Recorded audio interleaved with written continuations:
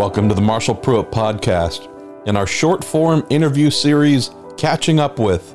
This time, it is with our man, back-to-back reigning Australian Supercars champion, Scotty McLaughlin, also your 2019 Bathurst 1000 winner, completed his very first NTT IndyCar Series test on Monday, the Sebring Short Course, along with Oliver Askew from Aero McLaren SP, Renus VK from Ed Carpenter Racing, and Sage Karam from Dreyer and Reinbold Racing. Scotty climbing into the number 3 Team Penske Chevy, quick like a bunny. Quick like a bunny. Despite being young, only 26, it's been the better part of 10 years since he's been in an open-wheel car, and even then, he did almost nothing. So if you go even farther back to his time in karting, really and truly, this is a guy who doesn't know these cars, has next to zero experience, and yet was able to run within a couple of tenths of Oliver Askew, our reigning Indy Lights champion, now driving for a fairly prestigious team. So that's taking nothing away from Oliver, and frankly just heaping plenty of deserved praise on young Mr. McLaughlin for what he was able to do. And was there more to this test? Was this simply the congratulations and thank you for all the winning you've been doing for us test provided by Roger Penske that it has been presented as? Sure, couldn't believe that. If you know how the Penske organization works, they do nothing that is based in frivolity or silliness. There's absolutely an evaluation in mind here. What might that mean for Scott in the future? Who knows? We do know, based on our conversation here, he would like to race in the U.S. Had about 15 minutes on the phone with Scott on his drive from Sebring to the airport, fly home and start getting ready for an Australian Supercars title defense that begins in about 5 weeks. So let's get going with one Scott, talking about another Scott, his countryman, Scott Dixon, as we roll into Catching Up With Scotty McLaughlin on the Marshall Pruitt Podcast, brought to you by Cooper Tires and the Justice Brothers.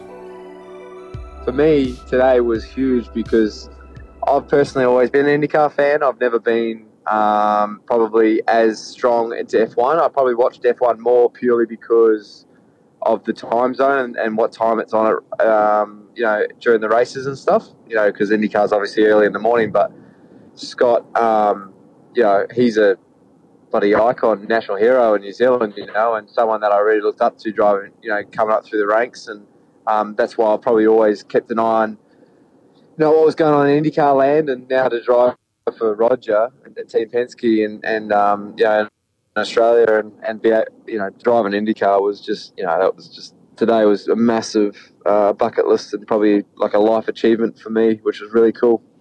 Well, as I mentioned before we started recording, Scott, the fact that Scott Dixon texted to inquire how you were doing at the end of the day, I just thought that, Kiwis love Kiwis, and, there's a lot, it's a small nation, obviously, but there's a lot of love for those like yourself who are so distinguished in what you do.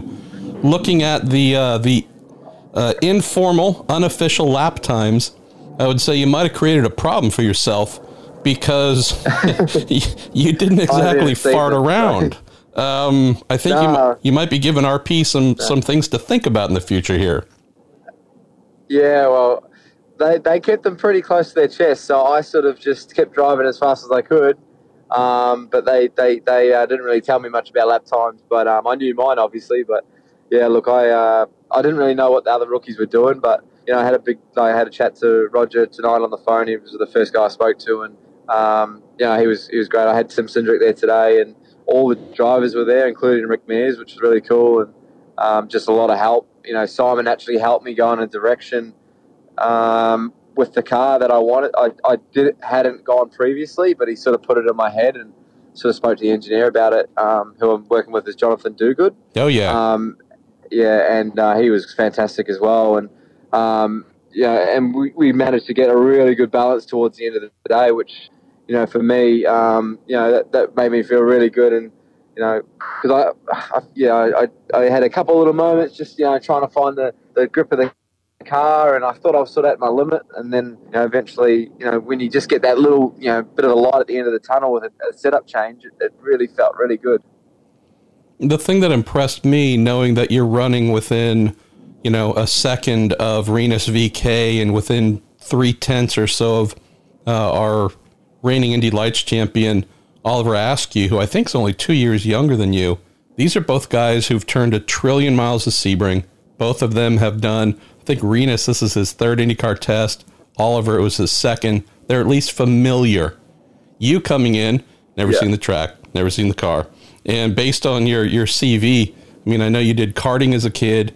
I think you did, a year of Formula Ford, at the start of the last decade.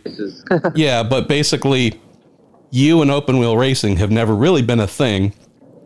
And yet you demonstrate right away that you can figure this out pretty quickly. Tell us about that feeling. What's it like having to have this car go into warp speed acceleration and all the things that are different from your day job in the DJR Team Penske Ford Mustang GT? Well,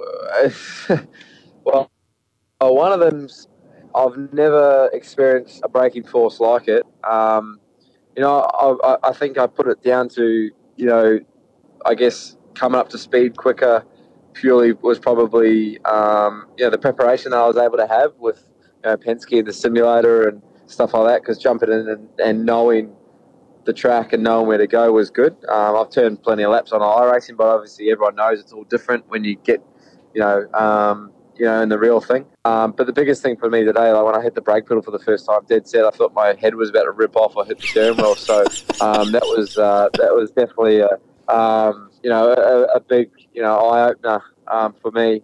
But in the end, I think we turned over 140 laps. Got through a big program, tried a lot of things for the team, and I felt like I said before, Marshall, I got a really good feel of the car. Like I got to a point at the end of the day where I was like, yep, it just clicked. And that was, it probably happened at the wrong end of the day on the wrong set of tires, but it for me to walk away now that was a really proud moment.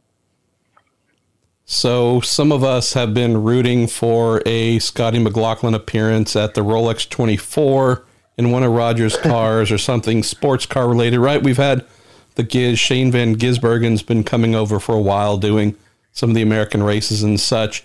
But we know, obviously, you have a day job. You have a regular job to fulfill. For Roger, outside of this really cool treat on the back of a back-to-back championships, you getting married in my home state of California. Congratulations, by the way. I don't know, mate. Is this kind of dream, this seems like a dream sequence for you that I'm sure you don't want to stop, but do you have to shift focus from this to an upcoming supercars season, or where do you go from here? Yeah, I think today was an opportunity. I've done some cool stuff with Roger and the team back in Australia, like the championships and Bathurst, and I sort of said to him, late last year or mid last year that I was like, I'm open to having a crack in an IndyCar. And it all sort of happened, within a few months. So I'm thankful for that. Whether it goes somewhere or not, I'm not sure. But I've always said that I've always been interested in racing outside of Australia, especially now that I've ticked my goal off of winning the Bathurst 1000 and a couple of championships now. But yeah, look, I'm back to Australia tomorrow morning. I fly to LA and then LA to Brisbane. I think we're on a 35-hour journey. So she's a long haul home, but straight sort of back into the workshop there, back into training, and I just want to make sure that I don't blow the 2 front tires off at my first test day at the start of the year, pushing the brake pedal too hard. Yeah, look, I think it's like I said, I've just taken it as an opportunity, whether it goes anywhere or not. I've made it really clear to the team that I'd love to try and pursue opportunities here in the States, and I'm just really happy today went well. And that I would say, no pressure here, right? It's not as if you're saying now, I know you're not making any demands of the team, but it's not a surprise when someone like yourself gets a chance to just demonstrate to the team in a different context, right? Know what you can do in the proverbial V8 supercar. We know that. interesting now to see what you can do in an IndyCar, in foreign territory. Ricky Taylor, who drove for his father for many years in sports cars, got a call up from Roger to do some, I'm using air quotes, brake testing in Pagano's IndyCar a couple years ago. What do you know? All of a sudden, he's signed and driving for Roger the next year in sports cars. So just that ability to step out of your regular discipline and show the team your capabilities. I'll just be sure to plant in Roger's ear that as Power's old and crusty self looks towards retirement a couple years and whatever, just say we got some options. That's all I'm saying here. Yeah.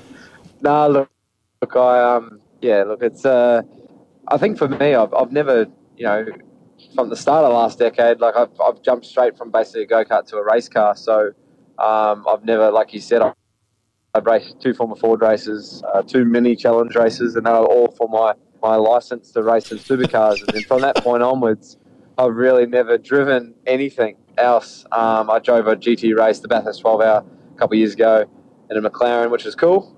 But yeah, today was the first time I've driven a car that's, the downforce was just like I said, mate. The first time I hit that brake pedal, like I dead set thought my head was going to rip off. So it's one of those things where it's like it always just took time to get used to it, and you can do as many laps as you want on the simulator, but when you get out there in the real deal and your head's shaking around and your eyeballs are popping out of your head and all this sort of stuff, it's fantastic. It's so cool.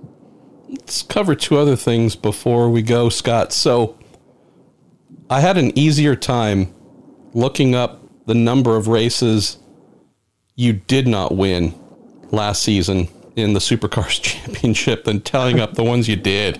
Like, it was just a bit obscene. I just want to say for your rivals, be a little nicer, man. It's a little dickish not leaving them more races to win. But kidding aside, having followed the series for many years and loved it intently, I mean, your 2018 title, very impressive.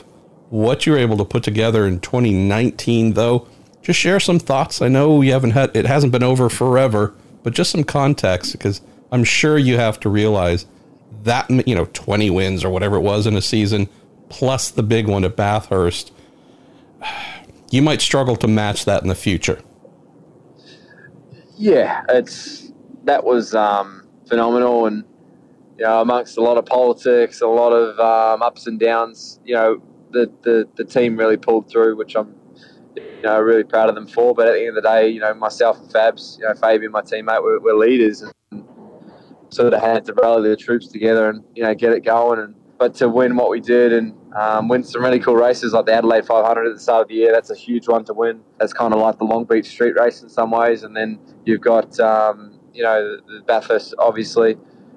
It's a tough one to beat. But we can equal it, or we can just do just as good. But I'll basically I just try and do the best I can, and and it's simple to say, but no matter the position I'm in, if I'm a 4th place car, I try and be 4th or better. If I'm 1st, I try to go out there and win, and thankfully more often than not, I had a car that could win the race a lot more, and I had to sort of grab it by the throat and really take control of it.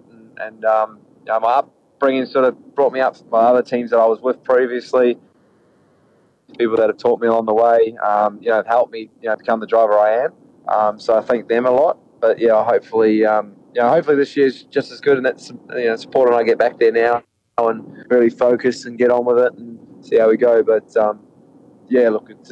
last year was just incredible. The more you think about it, like it's probably one of the first interviews I probably had about it, post season, which is really cool. So it's exciting. Well, you mentioned the previous teams. You spent 4 or 5 years with Gary frickin' Rogers. If that didn't turn you into either a raving lunatic or an animal capable of winning titles, I don't know what would. So that looked like a pretty good pivot, if you ask me. Let's close on this, Scott. I love it when athletes like yourself try and be more and be an upstanding member of your community to try and help. And with the fires raging down under, it was really, really heartening to see the helmet that you donated raise something like over $90,000. That's an insane figure share some thoughts, if you could, on just trying to play your part, trying to stand up and be a leader in that regard. And then I would assume also being gobsmacked by the amount of money that was raised too. Yeah, well, I said I'd go dollar for dollar with it, which I am. And when it was going, it was over 20 grand in 20 minutes. I was like, shit, this is going to cost me a fair bit of money. But, like, you know, it's all for a great cause. You know, you sort of, you know, I'm privileged to do my job, privileged to, you know, to be in the entertainment business of anything and make good money from it. But it's, you know, when something like that happens to, you know, places that I know I've been to before, I've raced go-karts, and places that have been, you know, have been, you know, impacted by the fires and stuff. It was, you know, really, you know, really hard to like sort of watch there. And you know, I had that helmet at home that, to be honest, not that I don't like it. I've done some really cool stuff with it, but I you know, it was one of the hardest points of my life, that helmet, where I finished up with it in the championship and losing the championship in 2017. So it was an easy giveaway for me, and something that I knew would have a real value at someone's, you know, house that, you know, cherishes that stuff. I'd never give my helmets away either. It'd be the only helmet I ever give away, apart from giving one to Roger Penske and my old man. So, you know, I sort of just had to do something, and, you know, really proud of the money that we were raising, and you know, hopefully, you know, it helps, you know, in a little way. Turning bad juju into good juju. I love what you've done there, Scott. Well, thanks, That's man. it. So happy to not only look at all you've been accomplishing, just ridiculous, but to know, and I just got a text, by the way, while we were speaking, from your man, Joseph Newgarden, the reigning champ, who said, he did a nice job.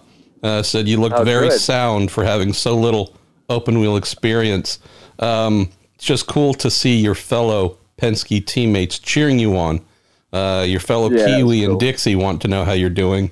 And also, not to overserve the point, but to give Roger something to think about here, man. So we'll see. Look forward to what this upcoming season is like for you and supercars, and hopefully get a chance to speak here sometime soon again. Yeah, no, hopefully we're talking soon. I know if I'm talking to you, probably, you know, I'm over here, so we'll see. It's all good. Thanks again to Team Penske and Scott McLaughlin for making some time for this Catching Up With episode. And if it's your first time listening to our little podcast, please visit MarshallPruittPodcast.com, where we have all of your options to subscribe, plus a back catalog of more than 700 podcasts spanning open wheel and sports car racing. All right, I am Marshall Pruitt. Thanks once again to the Justice Brothers and Cooper Tires for their support, and thank you for listening.